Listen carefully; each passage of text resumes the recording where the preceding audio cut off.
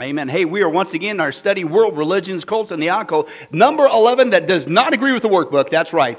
It is the new topic. That's right. Give it up for Christian Science. Now, hopefully, we will learn very shortly and throughout this study. That's right, Bobby. It is not Christian and it is not science. That's right. Not even close. I tell you what, it is another cult. Okay, now open your Bibles. We got an opening text, believe it or not. 1 Timothy chapter 6. 1 Timothy chapter 6.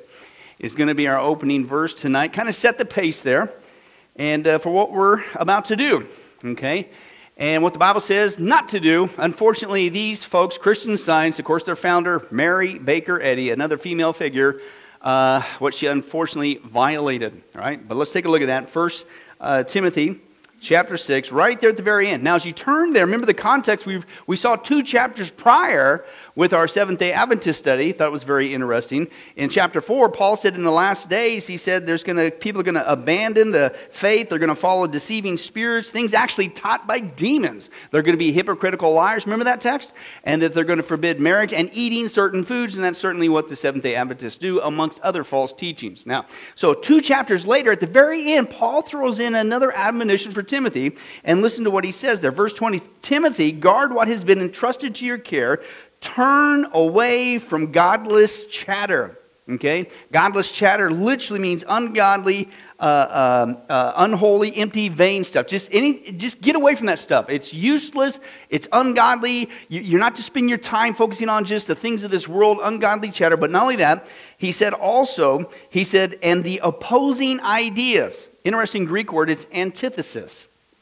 Guess what English word we get from that? The antithesis. It means the exact opposite, right? It's just one of those English words that's completely brought over from the Greek, right? But that's what it means. So stay away from this godless chatter, this worldly, empty, vain talk, in other words. Stay away from stuff that is absolutely diametrically opposite of what you know to be true, the gospel, God's word, okay? And he says this, and of what is falsely called knowledge, right? Now, some of your translations there might say science falsely called, okay? That's used there. And you're certainly going to see that with this stuff we're going to see, the journey tonight. Christian Science, right? It is falsely called science. It's falsely called not only science, it's falsely called knowledge, okay? The Greek word gnosis, meaning knowledge there. So he says to do that. He says, turn away from all that stuff, all that false stuff that people come up to you and say, hey, that's right, this is just incredible knowledge, secret knowledge, and if it opposes the word, run. That's basically what he says. So somebody comes to you, they got some secret knowledge, and only they, does that sound like today? Yeah, that only they, yeah, and that's how cults start. Okay, he said stay away from that, which some have professed, and in so doing have what?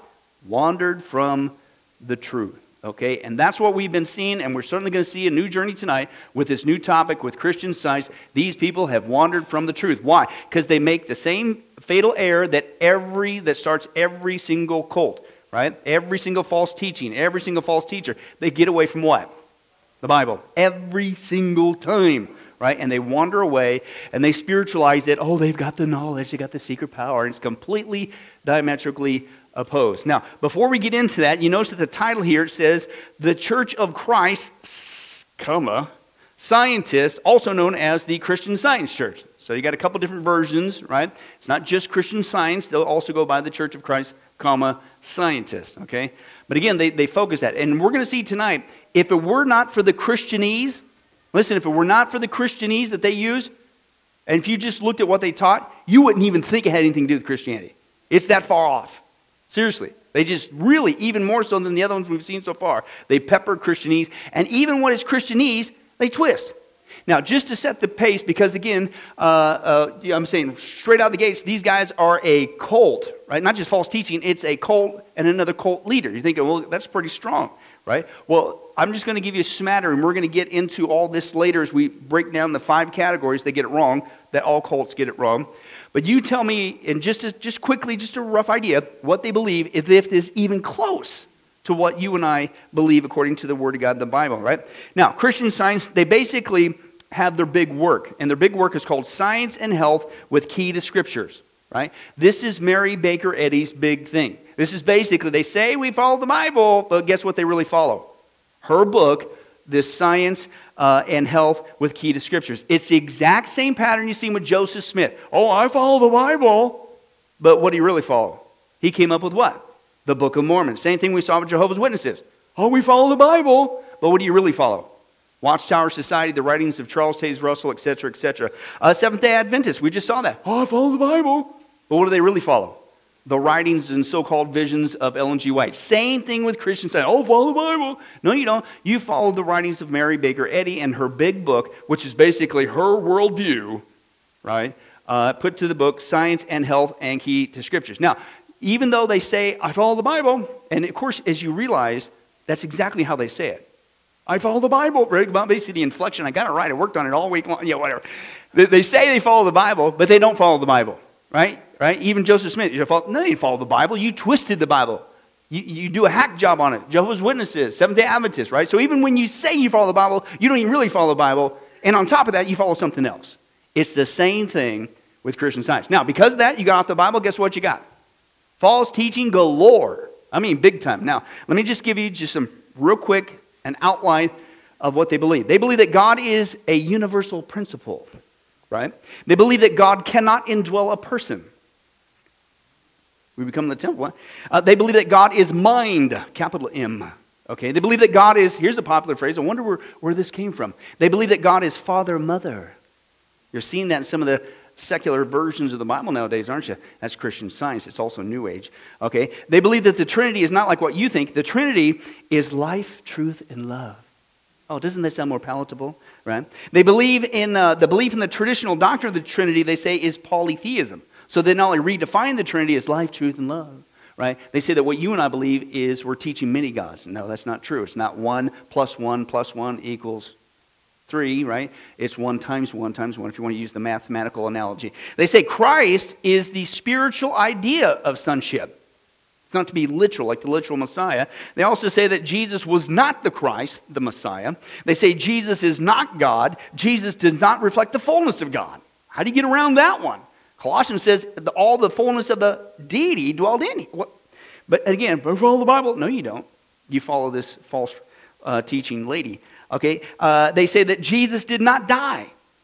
Well, if he didn't die, then we're doomed, right? Because there need to be a sacrifice for sin. They say the Holy Spirit is divine science. They say there is no devil. They say there is no sin. Then why do we have courts of law? Right? We'll get to that in much greater detail. They say that evil and good are not real. What? How do you even shape reality? Matter, sin, and sickness are not real, but only illusions. Now, you're going to see that you're going to also, these guys came out of, we probably won't get into that until the next study, Lord willing, but guess who these guys came out of? The same charismatic root, right? Phineas Quimby, we'll see him later. He's one of the big pillars. Most charismatics don't even know their own history, unfortunately. But he came out of that. And this is the early beginnings of the Word of Faith movement. The Kenneth Copelands and all those guys, the name it and claim it, blab it and grab it. This is where it's coming from. She came out of that camp. She was heavily influenced by that, of course. And of course, she has these sickness, that matter, sin, and sickness. That's not reality. And you need to learn her techniques from her book in order to have perfect health and all that. Who does that sound like? Same thing that's going on today that's being promoted in the church, not just in Christian Science. Okay, but we're going to get into that greater detail. They say that she says that life is not material or organic. Yeah, exactly. What are they say that the sacrifice of Jesus was not sufficient to cleanse from sin. True healings are a result of true belief. And of course, those beliefs are what she wrote in her book, and you got to do her little techniques. Basically, what it is repackaged Gnosticism, if you're familiar with that. That Gnosticism, which comes from the word we just quoted, the Greek word gnosis, right? In the Greek means knowledge. And that's what the Gnostics believe. This is something that the church dealt with up until around, I think, the 3rd century, right? The early church dealt with this, right? The Gnostics, that they had this higher super knowledge, right? And so let me expose that. This is basically a lot of the Gnostics' beliefs repackaged is really what's going on. They had 2 false premises, other ones too, but Gnosticism espoused a dualism regarding spirit and matter. Right? And Gnostics assert that matter is inherently evil and spirit is good. Okay? And so Gnostics believe anything done in the body, even the grossest sin, has no meaning because real life exists only in the spirit realm. Right? So it's just an illusion. right? So again, this is old-fashioned Gnosticism. The church had to deal with it. It's just been repackaged, called Christian Science, right? Another one, they say that, of course, salvation is gained through the acquisition of divine knowledge. And that's what you're going to see with every cult leader. I've got a word from God. God told me. I wrote this book. He inspired it. An angel, we saw with 7 sat beside me in my chair and told me all this. Right? The Bible's not good enough. And only they have the secret techniques. That's Gnosticism. And you're going to see that with Mary Baker Eddy, that they have the higher truth, hence their term Gnosticism, gnosis, right? And again, but same thing, they deny Jesus' physical body was not real. It only seemed to be physical. They say his spirit descended upon him at baptism, but it left right before his crucifixion. On and on and on it goes. So basically, it's the same old thing, even Gnosticism, even this, right? It's the lie of Genesis chapter 3. Right? Here's what God said, but no. You got to go this way. See, God's holding out on you, and it's the same thing, right? So I don't want to go into a giant study on Gnosticism. Maybe sometime we'll have a study on that. But just give you an idea, once again, the enemy is slick. He waits for a generation to go by. He waits for a century to go by. And what's the old adage? We say it all the time. Those who don't learn their history are doomed to repeat it, right? And even Christians, we don't even know our history. We don't even know our own history. I mean, the moment she starts coming out with this stuff, we're going like, wait a second. We know our church history. The church dealt with this for 300 years. It's called Gnosticism. You just changed the name. Get out of here. We don't even know that. So guess what? They repackage it, give it to a whole different generation who's ignorant of their history, and they fall for it again, right? But I want you to understand this is nothing new under the sun. Old-fashioned false teaching, just repackaged, thrown in with a bunch of other false stuff that we're going to get as well. Now, Christian Scientists, again, by the way, just a little smattering of their basic, to even use that word, doctrinal beliefs, okay, does that have anything to do with Christianity? I mean, even close? Not even close. And what incredible scientific principles came out?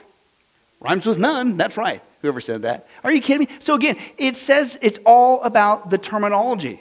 And the terminology is a smokescreen. It has nothing to do with Christian, has nothing to do with science. Okay? Not even close. Christian Scientists, listen, also prefer not to use doctors, medicine, or immunizations. Right? Now, guess who also is big on that? Jehovah's Witnesses on that same thing too. And again, you're talking about the same time frame that these guys are all coming out. It's coming down that same route that we saw and exposed before. I'm not a big fan of a lot of the immunizations nowadays, myself personally, but that doesn't mean that you reject all doctors and all that stuff. But again, because why? What's her premise? One of her big premises is, if you have that secret knowledge that only she knew apparently, then you could just speak forth your reality, right? And also, it's not just Gnosticism. We're going to see with Phineas Quimby, it's Hinduism, right? Big in New Age, so that's the underpinnings of the Word of Faith movement, right? Christian Science practitioners are used to help people see through the false reality of illness. Now, you wonder why Scientology, Lord willing, comes next? Because what's their premise? You can't do it on your own. You need to come to a Scientology counselor to help lead you through these mental techniques to help you into a state of clear. Right? Same kind of premise, right? You don't know how, even though here's a book for you to read, which doesn't work. And but you need to come to us, right? And then we'll show you how to do it, right? So it's the same kind of premise. Proper prayer and training are employed to battle the non-reality of illness. Again, all that's just an illusion, guys.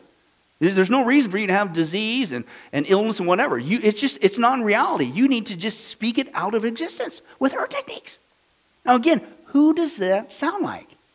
That is what is all over so-called Christian TV today. It's straight out of false teaching. Nothing new under the sun. They have no ordinances like the Lord's Supper or baptism. Church services, so-called church services, are interspersed with Bible reading and readings from Science and Health, her big giant book. And Mary Baker Eddy is highly regarded as a revelator of God's Word. Right? So she's got that secret knowledge. Now, does that smell like Ellen G. White Part 2? Yeah, exactly. It's the very same similar scenario that's going on, unfortunately. Now listen what this guy says. Christian Science has completely reinterpreted the Bible. So there you go. They may have a Bible at their so-called church services, right? They may say, oh, we follow the Bible. And yes, of course, Mary Baker Eddy in her incredible book, right? But guess what? What do? You reinterpret it. You cherry pick it. You pick and choose what you want. You twist it, right? So just because they say that, don't be fooled. Well, it says Christian Science and they got a Bible and they say God and Jesus. Not even close, right? He said it drastically redefines the Bible's culture and terminology and rips thousands of scriptures out of their historical and biblical context. The result is a non-Christian mixture of metaphysical and philosophical thoughts. Christian Science, listen, is so foreign to the Bible that if it didn't use words like Jesus, Trinity, love, grace, sin, that's right, Ruth, ect, you never suspect it had anything to do with the Bible at all. It's that far off, right? They just sprinkled Christianese on it, but it has nothing to do with Christianese. Now, let me give you one more example, and then we're going to bust into the history where this came from, right? Just to show you how much they'll use biblical terminology.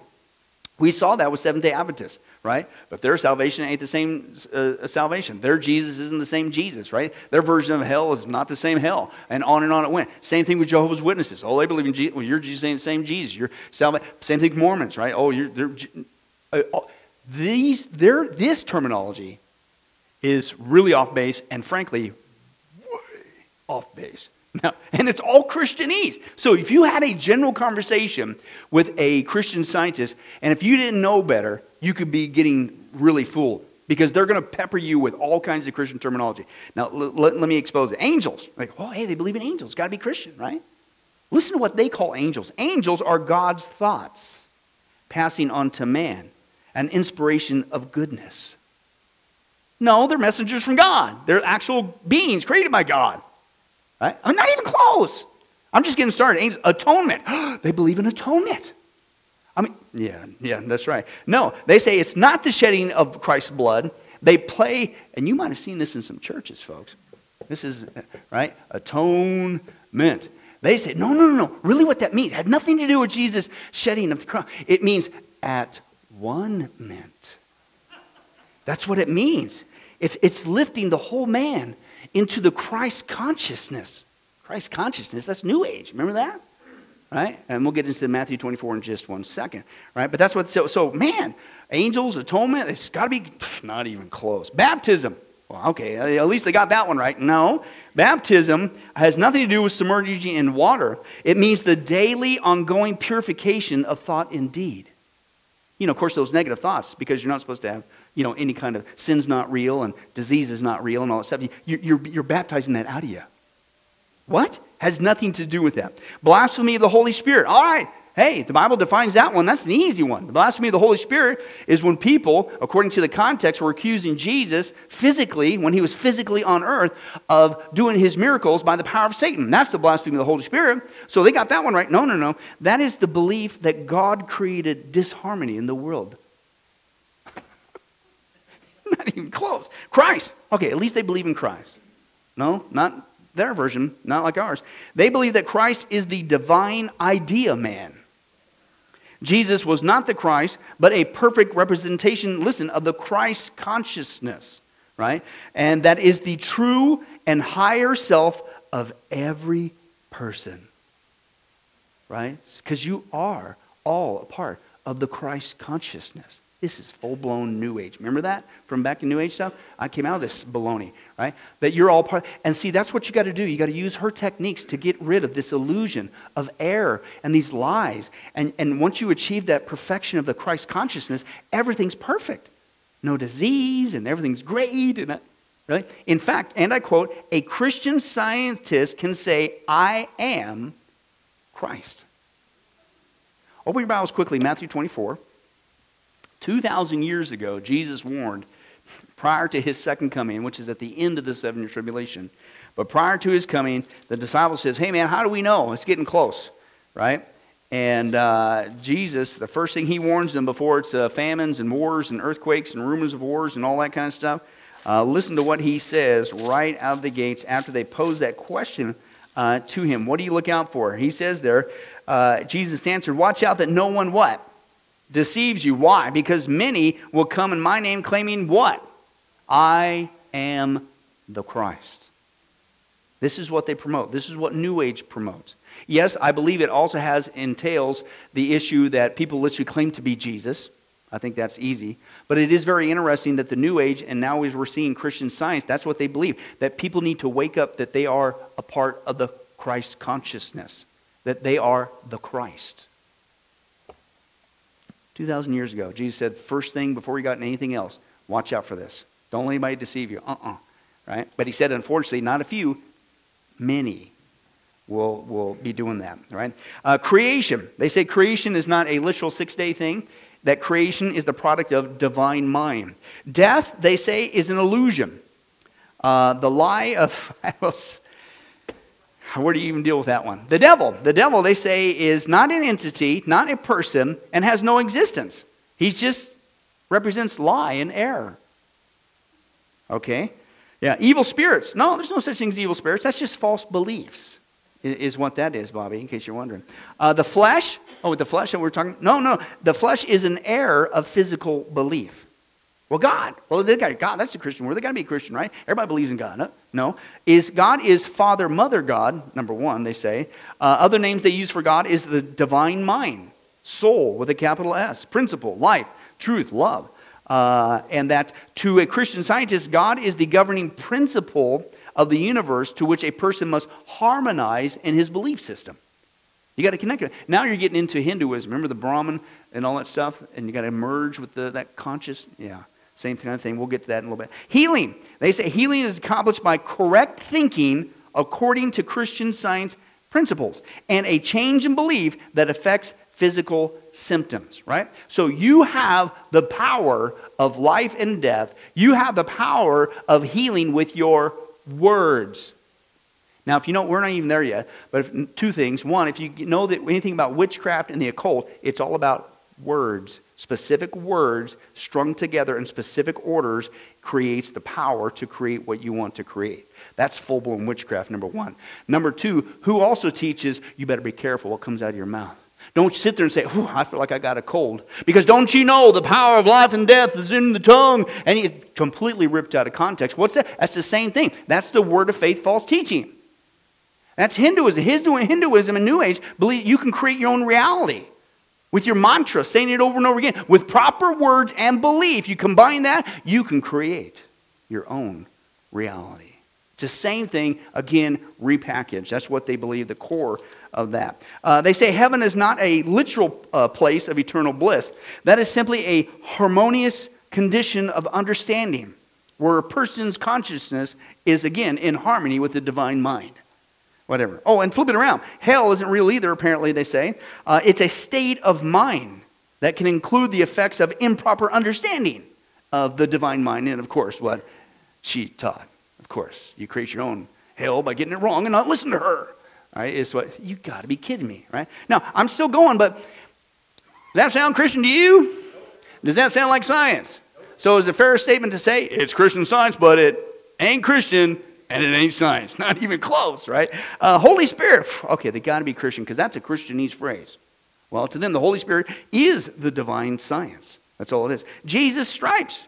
Well, Jesus' stripes really isn't a physical thing. It simply is a rejection of error, not the beating that he received in the flesh. It's just rejecting error. That's what Jesus' stripes means. It was rejecting error, right? Material reality, again, they say, is not existence. Now, this is wild. Mortal mind. Whoa. Mortal mind. Nothing claiming to be something. Direct quote. Mic drop. Put the hand down. Put the marker down. Woo! Whoa. How do you, what? Nothing claiming to be something. I'm sorry, but apparently with my brain that's not really here, it's an illusion. And my non-reality thinking of error. Last time I checked, though, nothing can claim nothing. Because if there's nothing, guess what? Nothing does. Nothing. What can nothing do? Nothing. What can nothing say? Nothing. What can nothing make? Nothing. But somehow nothing claims to be something. You're going, well, okay, how did she come up with that? Now, I'm going to guess. I don't have the I don't have the historical proof, but I do think this played into it. Almost, Bobby, almost. She was a major morphine addict. Big time morphine addict, right? That's right. Stick with the Bible. Don't do morphine. That's our theme. Okay. Now, they got pastor. Okay, they got the word pastor. They use pastor. I mean, so that's got to be, right? No. Pastor to them is simply their version of the Bible, what they pick and choose, and, of course, her book, The Science and Health with Key to Scriptures. That's their pastor. Not an actual guy, right? That's what their pastor. Prayer, that's just a contemplation and internalization of divine truths, right? It's not a communication with God or anything of that nature. Resurrection is simply a spiritualization of thought, right? It's a yielding to a spiritual understanding, of course, her version of it. So basically, when you realize what she taught and is true, and you believe that, that's your resurrection. Wow. Okay. Salvation. Is life, truth, and love understood and demonstrated as supreme over all, sin, sickness, and death destroyed. So when you come to that belief that all that's just an illusion, and you merge with her teachings and what she calls the divine mind, that's your salvation, according to her. Sickness, of course, is a false understanding given the appearance of reality to those who are ignorant. Right? So that's all it is. It's not even real. You just need to unreel it. Because nothing claiming to be something can unreel something real with the thing. Yeah, whatever. Okay, and wrath. Okay, wrath. Now that's a Christian term, right? Well, they say wrath is not God's judgment upon the sinner. Oh, no, contraire. Nothing coming out of something. It really is the working out of the law of God's being upon a person. What? Not even close. It's crazy, right? Christian Science, the book, The Science and Health and Key to Scriptures, which the Christian Scientist is their mainstay of spiritual knowledge. So you could say, oh, you want the Bible, but you don't follow the Bible. You twist the Bible. Whatever you even try to bring out of the Bible, you twist and contort, etc., blah, blah. Their mainstay is from her book, The Science and Health with a Key to Scriptures, which is their mainstay of knowledge. And listen, this guy says, it reads like the rhythm of a pseudo-logical statements. What's that? False logical. As in, nothing claiming to be something. It reads with the rhythm of a pseudo-logical statements that has the tendency, listen, to dull the senses when read long enough. Isn't that the truth? Have you ever run into folks like, yeah, have you ever read this guy? This guy's so incredible. Right? And of course, you got to sound like that too. It's so incredible, right? And it was just, I was so blown away, right? And you read it, and you can't even get past the first page. The words are like 18 syllables long. And have you ever read something like that? They throw in these huge words to, well, it's confusing. It's got to be intelligent. I can't pronounce those words. What a master of knowledge this guy has to be, right? And that's what he's saying, right? These people, right? Have you ever noticed that some folks, they get so many degrees that they become dangerous? With all due respect, I'm not against education. I've got a few degrees, and I still can't take out the trash. That's my son. He's up here. But I'm not against education, but sometimes you get so educated and you get so mindly and the big words. And that's what's so awesome about God's Word. It's so profound, yes, that theologians can't even plumb the depths of it. But come on, a little child can understand the gospel. Right? But this is what she relies on, just a bunch of gobbledygook and nonsense. And, well, it's got to be true. It sounds like complete nonsense. Right? But see, people get sucked into that. They get sucked into it. Oh, it's intellectualism. Right? And that's what he says. Now, so he says, is Christian Science Christian? No. His words, definitely not. Right? Christian Science, let's take a look at the demographics. Who is attracted to this? Right? Well, 42% have a college education. Again, not against the college education, right? I'm a graduate, I R1, right? Okay, I'm not against that. I'm not saying everybody goes to a college and has a college degree, they turn out like this, or they gravitate towards it. I'm not saying that. But there seems to be a thing that it's more about knowledge. Remember, she's got the secret knowledge. And if you reject God, and you have no God, you have no Jesus, you reject the Bible, which oftentimes is the battle that goes on in secular universities. And I think many of us have gone to those, you can verify that. Right? But you come out of that godless environment, anti-God, but you're still wanting to do something spiritual, mind, science, false teaching, including Scientology next, but Christian Science too, you gravitate towards. because it's all in the words. It's in the mind. And you're the spiritual elite and things of that nature. So that's 42%. 16% of them earn $50,000 more, well above the national average. So they're more secularly educated typically, and more higher income earners on the national average. 30%, one-third of them roughly, are over 65. Now why? Well, what's one of her big false teachings? If you follow her teaching, that you're going to get what? Health. And what happens when your body gets about 65? Help me now. Right? And so if you don't know Jesus and you're kind of in this upper crusty kind of mindset and knowledge, it's got to be smart, I can't pronounce it. If you're into that kind of stuff, and then they come and say, just do this smart stuff, which makes you look cool and sound intelligent, and you'll have perfect health, man, no wonder these people go sucked in right into it. Right? You're going to see a lot of major, it's not the only place, it's on the East Coast as well. You see a lot of this in Southern California and stuff, where you got kind of that crowd going on. Okay, Christian Science is also overwhelmingly female. 70% of Christian scientists. Now, various reasons, it's kind of hard to explain because, I don't know, it's almost like a no-winner on that one. You're going to sound like you're being sexist or something. But I think an easy one is, guess what? They want to follow who? Who's the founder of this? A guy? No, it's a female. So there's going to be that connection, with that. So let's get into that connection. Where did this come from? It came from this lady, Mary Baker Eddy. Okay, let's take a look there. In your notes there, Christian Science began in 1897. Mary Baker Eddy in Boston, Massachusetts. She was born Mary Baker in New Hampshire, 1821, and actually was a member of the Congregationalist Church. In her youth, she was suffering from various ailments, and she was frequently ill. I'll get to that in a second. At age 22, she was married, but her husband died soon after from yellow fever, leaving her poor and with an infant son, whom she gave up to foster care. And that's kind of a scandal. I'll get to that in a little bit. In 1853, she married again, and in an attempt to regain custody of her son, but that still didn't work out. In 1862, 41 years old, she suffers from an illness, and she visited a what?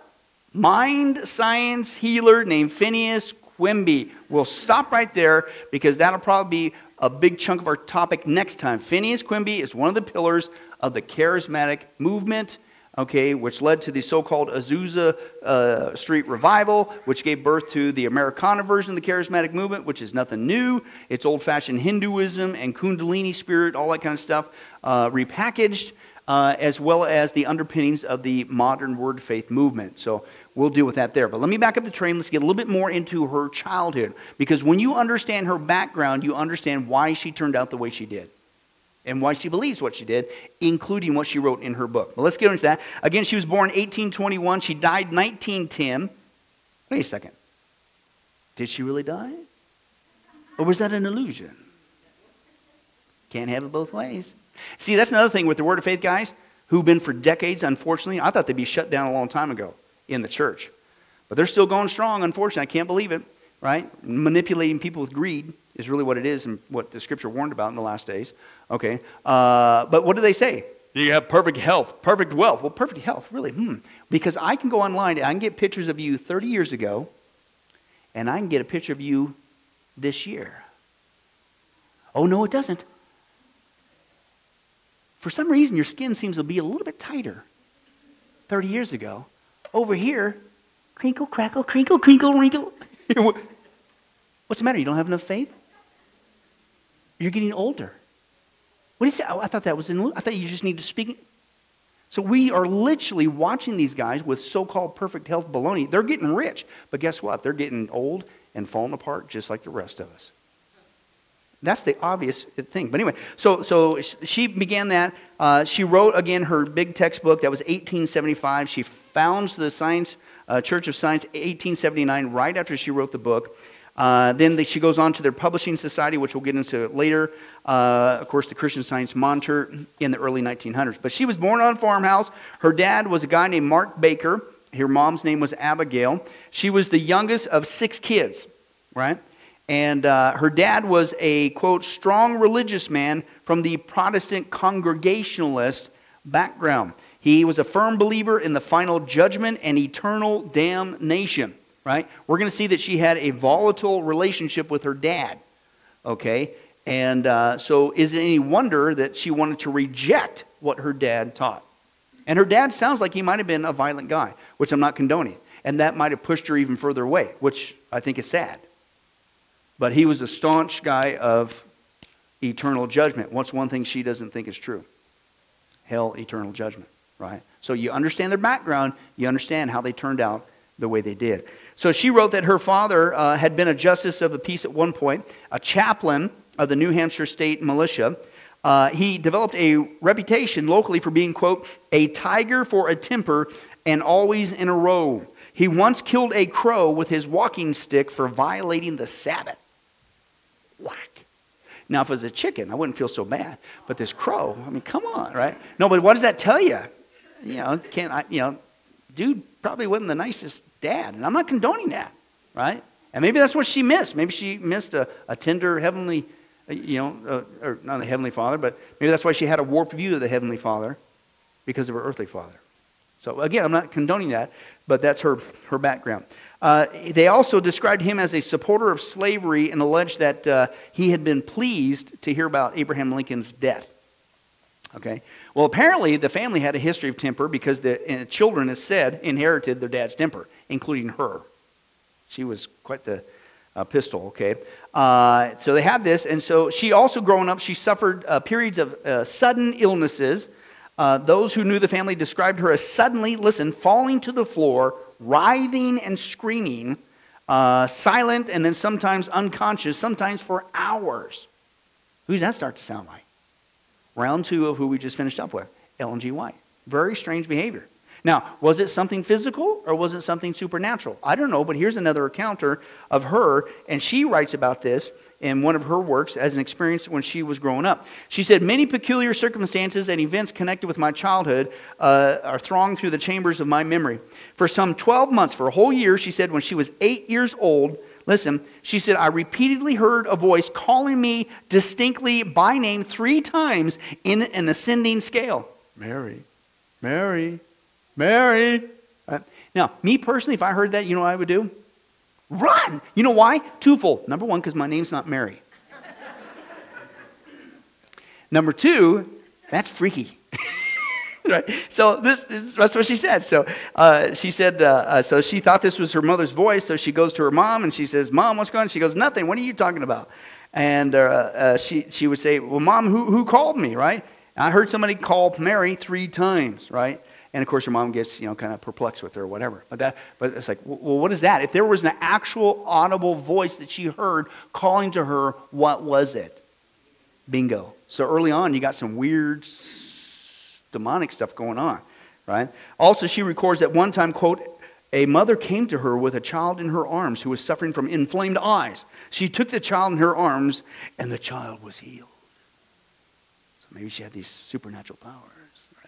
Anyway, so she was sick a lot, obviously. She also suffered from an eating disorder. Okay? And I quote, she embarked on a diet of nothing but water, bread, and vegetables, and at one point consumed just once a day. All right, now, this is early on. Now, I'm not saying this, and I had to document this because I knew as soon as I start making statements like this, you guys are going to say, oh, there you go. There's your beef debate coming up again. No, all right. But it has been proven. And, you wonder why God said after the flood, when the whole atmosphere on the earth and the topography of the earth changed, what was one thing he said you could do that you weren't doing before? You could eat meat. And there's been medical examinations, especially early on in childhood development, that when you restrict and go back to a complete vegetarian diet for youngsters growing up, it inhibits proper brain development. There's something that is needed for the human body in those stages. So you grow up in an environment, and this is what she's on top of all these other weird things going on, and she's just eating water and bread and veggies. Probably not the best thing for her health, right? Growing up, right? She was almost an invalid for much of her life, okay? But what'd she do? She went to the Bible. No, she didn't. She said, I sought knowledge from the different schools. Homeopathy, hydropathy, electricity, and various things without receiving satisfaction. So they moved eventually to another place in New Hampshire, and this is where her dad, now she's a teenager, I believe, 15 years old, quote, my father was taught to believe that my brain was too large for my body, and so kept me much out of school. Not making it up. which I'm not condoning the dad, but that's just kind of a weird thing. Hey, sorry, where's she at? Sorry, Rebecca, your head's too big. You need to stop all education. Like, what? That's just kind of a strange little nugget there. Okay. But then eventually she was received as a member into the Congregational Church, 1838. But she rejected even then so strongly of the idea of eternal damnation that it, quote, made her ill. But maybe a lot of that was, and I'm not condoning it, was how she grew up with her dad. Okay. Remember how many times we saw with the different people growing up, even in the cults, that you look at how they were raised, and could it be that that was one of the things that drove them away from Christ? How many times have we seen that so far? It's not an excuse. It helps us to understand. It's sad, but that's the lesson for us today. Are we drawing our kids and the people, even if we don't have kids, are we drawing people closer to Christ, or with our behavior we push them away? Right? Because it happened to her, apparently. So she was also badly affected by 4 deaths that happened pretty rapidly. First was her brother Albert, that she considered a teacher and a mentor. He died 1841. 1844, her first husband George, he died 6 months after marriage with yellow fever. Her mother died 1849. And then 3 weeks later, by the death of her fiancé, she had a fiancé, but he died. Then her son was sent away, and when she was 4 years old, there's a debate whether or not she could have prevented this or whatever. She didn't see him until later. I think he was in his 30s. She lived with her sister, and then now she's got a second husband, Daniel Patterson. He was a dentist, but again, he was supposed to adopt her son, but he didn't. And again, she didn't see him again until he was in his 30s. So that's kind of growing up. Now, here comes the so-called major breakthrough, right? So she's already involved in some strange stuff. She's already involved in some weird spiritual stuff. She may be in an environment that definitely is not reflecting Christ, not reflecting God's truth, and she might be suffering from serious physical problems. Okay, but she has a fall in 1866, and she fell and slipped on some ice while in Swampscott, Massachusetts, and she had a spinal injury from that. Now, here's what she wrote of that instance, right? This was the big breakthrough, and eventually this led her to write her incredible book, right? On the 3rd day thereafter, I called for my Bible and opened it to Matthew 9:2. And read, and behold, they brought to him a man sick of the palsy, lying on a bed. And Jesus, seeing their faith, said unto the sick of the palsy, Son, be of good cheer, thy sins be forgiven thee. As I read, she said, the healing truth dawned upon my sense, and as a result was that I arose, dressed myself, and ever after I was in better health than I had before enjoyed. Right? So she read the verse, you name it, you claim it, you got healing. What's that sound like? Same baloney that's going on today. Can God heal people? Yeah, but guess what? It ain't because you're somehow twisting your arm with your secret formula. Right? And what it is. But that was her major breakthrough. Right? And then eventually she said, well, see, if you just, we've got it all wrong. This whole Christianity thing is wrong, even though I'm going to call it Christian Science. I think that's just to suck people in. Okay? Because it's not Christian, it's not science. But then if you just learn these techniques, man, we're missing out. We could, but here's the hypocrisy. And I quote, remember, this was a breakthrough, big breakthrough. This is what got her going in this perfect health thing, right? And so this is a big basis for it. But then, if you're so perfectly healed because you did your technique here, then, quote, why did you, quote, later file a claim for money from the city that she fell in for her injury on the grounds that she was on, quote, still suffering from the effects of the fall? Bingo. So on the one hand, you say, well, this is a major event in my life, and it proved I just believed with my mind. I connected with the divine mind, and I was able to bring healing to my body, a serious spinal injury. I'm going to sue you guys because it still hurts. On record. Wow. Now, she also got into really bad stuff on top of what we've seen so far. Seances. Right? Bingo. And that's why I think that maybe that Mary, there's a little bit demonic stuff going on because she goes into that route. Now, she devoted, after this fall that was supposedly cured her, but then wanted to do the lawsuit and said, you're still hurting. But after that, she devoted, quote, the next 3 years of her life and what she considered the discovery of Christian Science. She said, I withdrew from society for about 3 years to ponder my mission, to find the science of mind, to reveal the great curative principle. And she became convinced that illness could be healed through an awakened thought brought about by a clear perception of God and the explicit rejection of drugs. Let's talk about morphine, shall we? Wow, you didn't reject that drug. Get that in a second. All right, before we get there, though, she separated from her husband, the dentist, Daniel Patterson. And then here comes some of the background growing up with her volatile family. She was never able to stay long in one family. She quarreled successfully with all her hostesses, and her departure from the house was heralded on 2 or 3 occasions by a violent scene.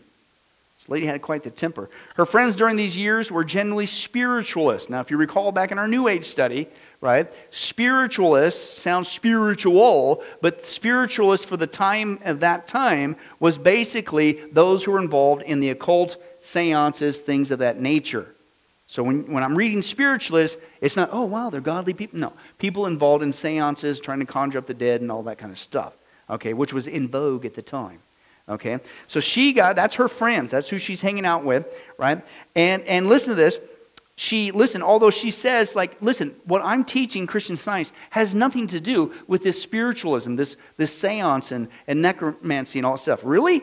Well, she, even though said that, but she became well known that she was a medium, that spirits would speak through her in Boston at one time.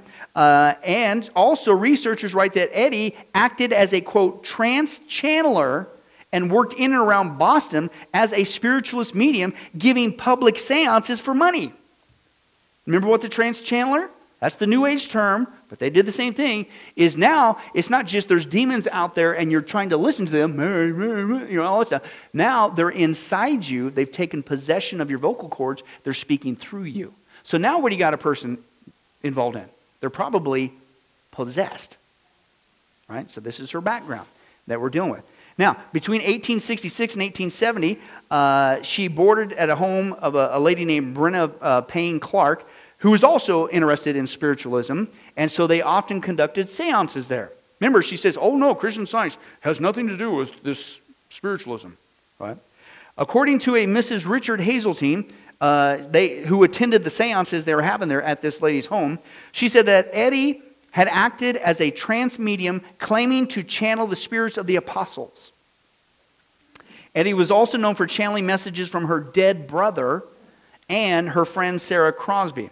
And according to a Martin Gardner, Eddie's mediumship converted Crosby to spiritualism. That it was so real that he says, man, I got to get into this stuff.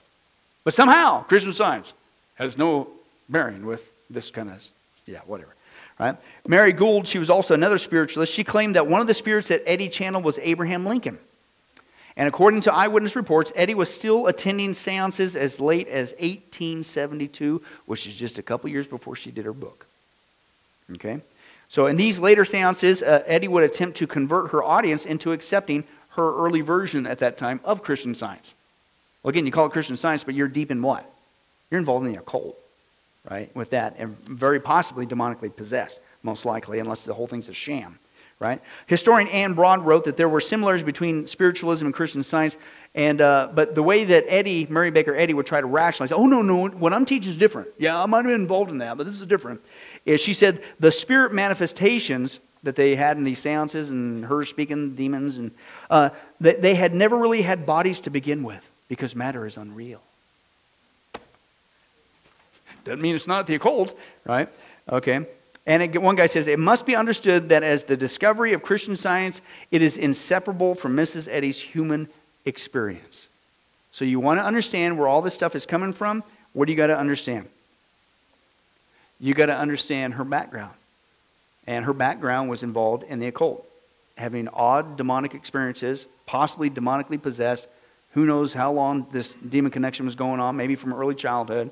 And unfortunately, probably had a very bad, hypocritical, non-biblical upbringing that shoved her away. Sad. Well, what's also sad, I'm running out of time. I'm not going to rush it, but I'm going to give you a little teaser. Okay? Everybody close your eyes for a second. Okay, what that involves is the eyelids going down. Okay, because I don't want you to see the videos that I got, or the pictures there. Okay, sure, because I'm going to have to say that for next time. I got to skip ahead because I got to at least show you this. All right?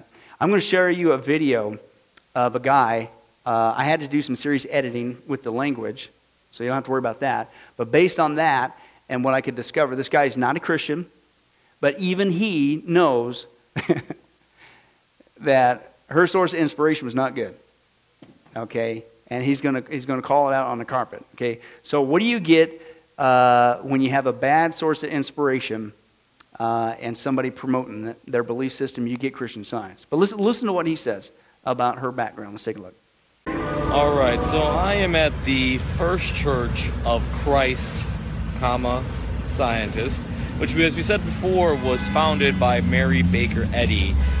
Mary Baker Eddy was a woman from New Hampshire, born to a very strict and religious father who actually believed that her brain was too large for her head and decided that she should discontinue formal education at the age of 10.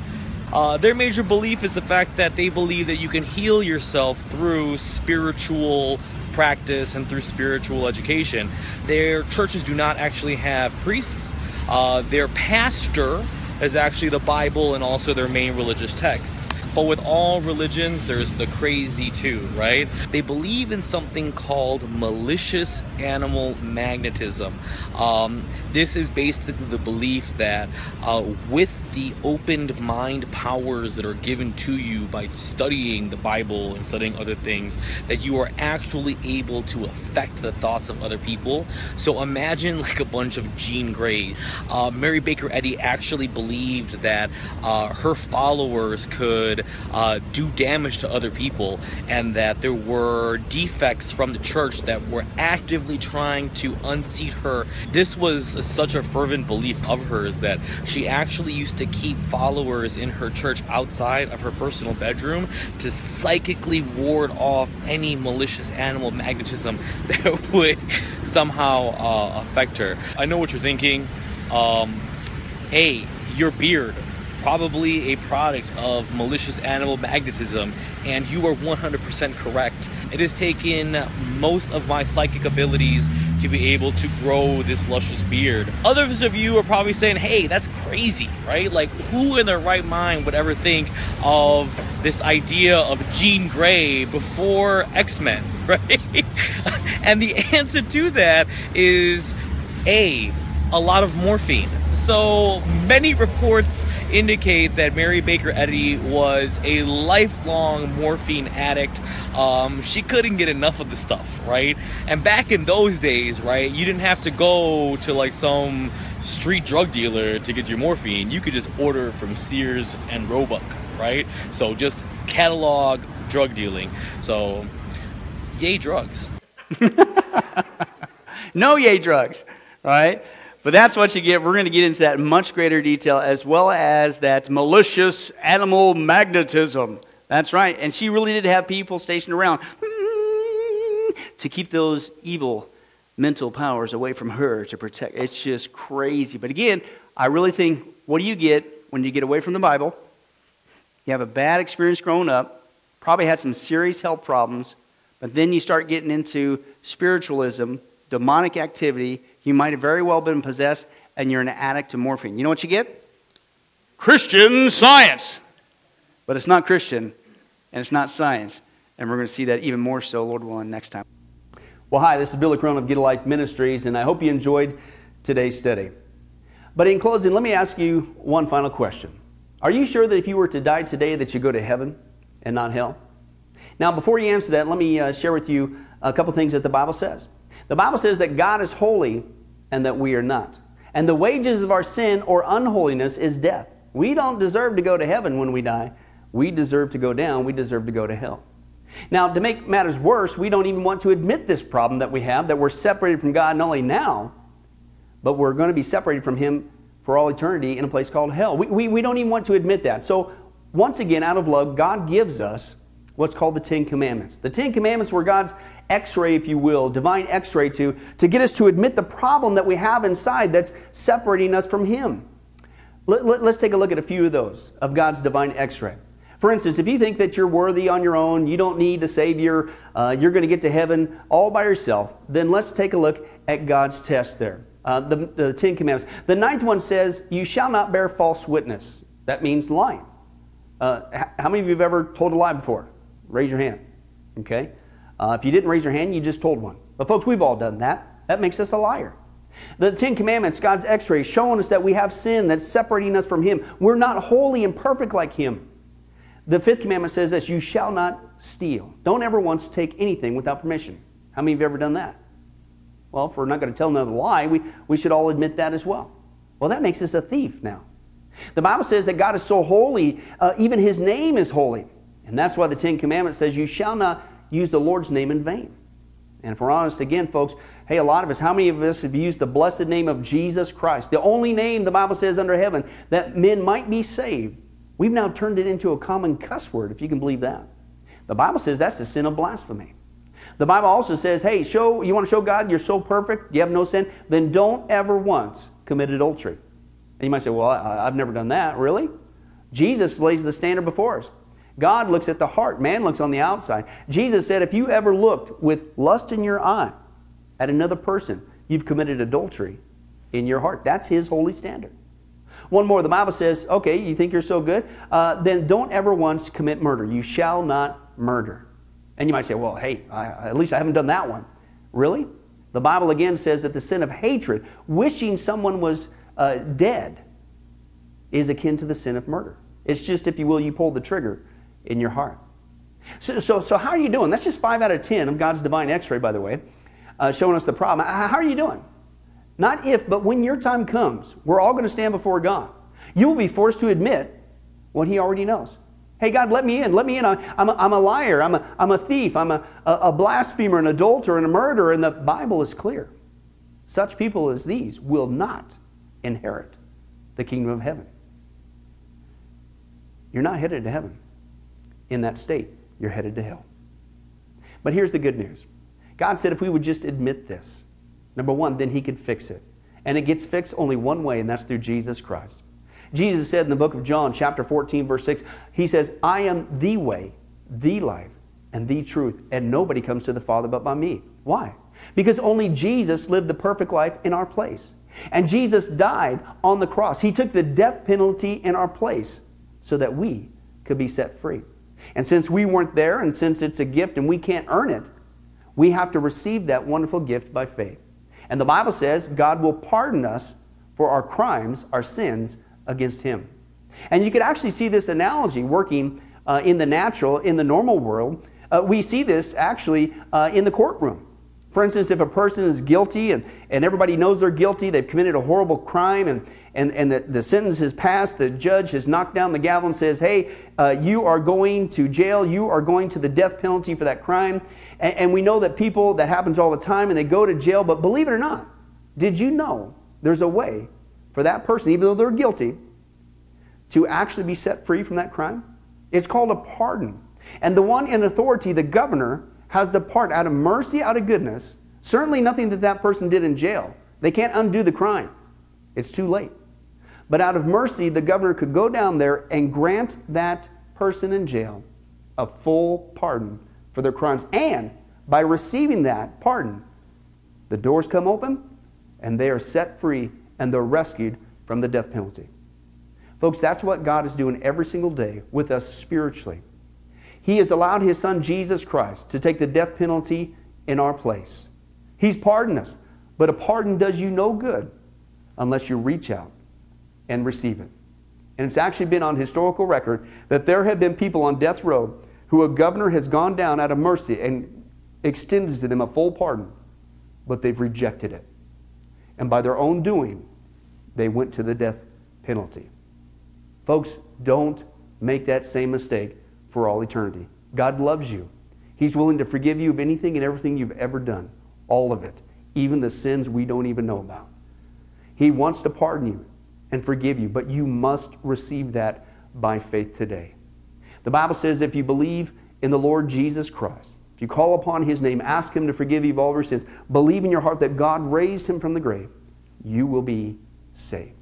Please do that now. Please do that today, because tomorrow may be too late. Well, this has been Billy Crone of Get a Life Ministries. Again, thank you for joining us. If there's anything that you need, if you have any questions, please don't hesitate to contact us. Our information and number and things will pop up here on the screen here shortly. And remember, I hope to see you in heaven. God bless.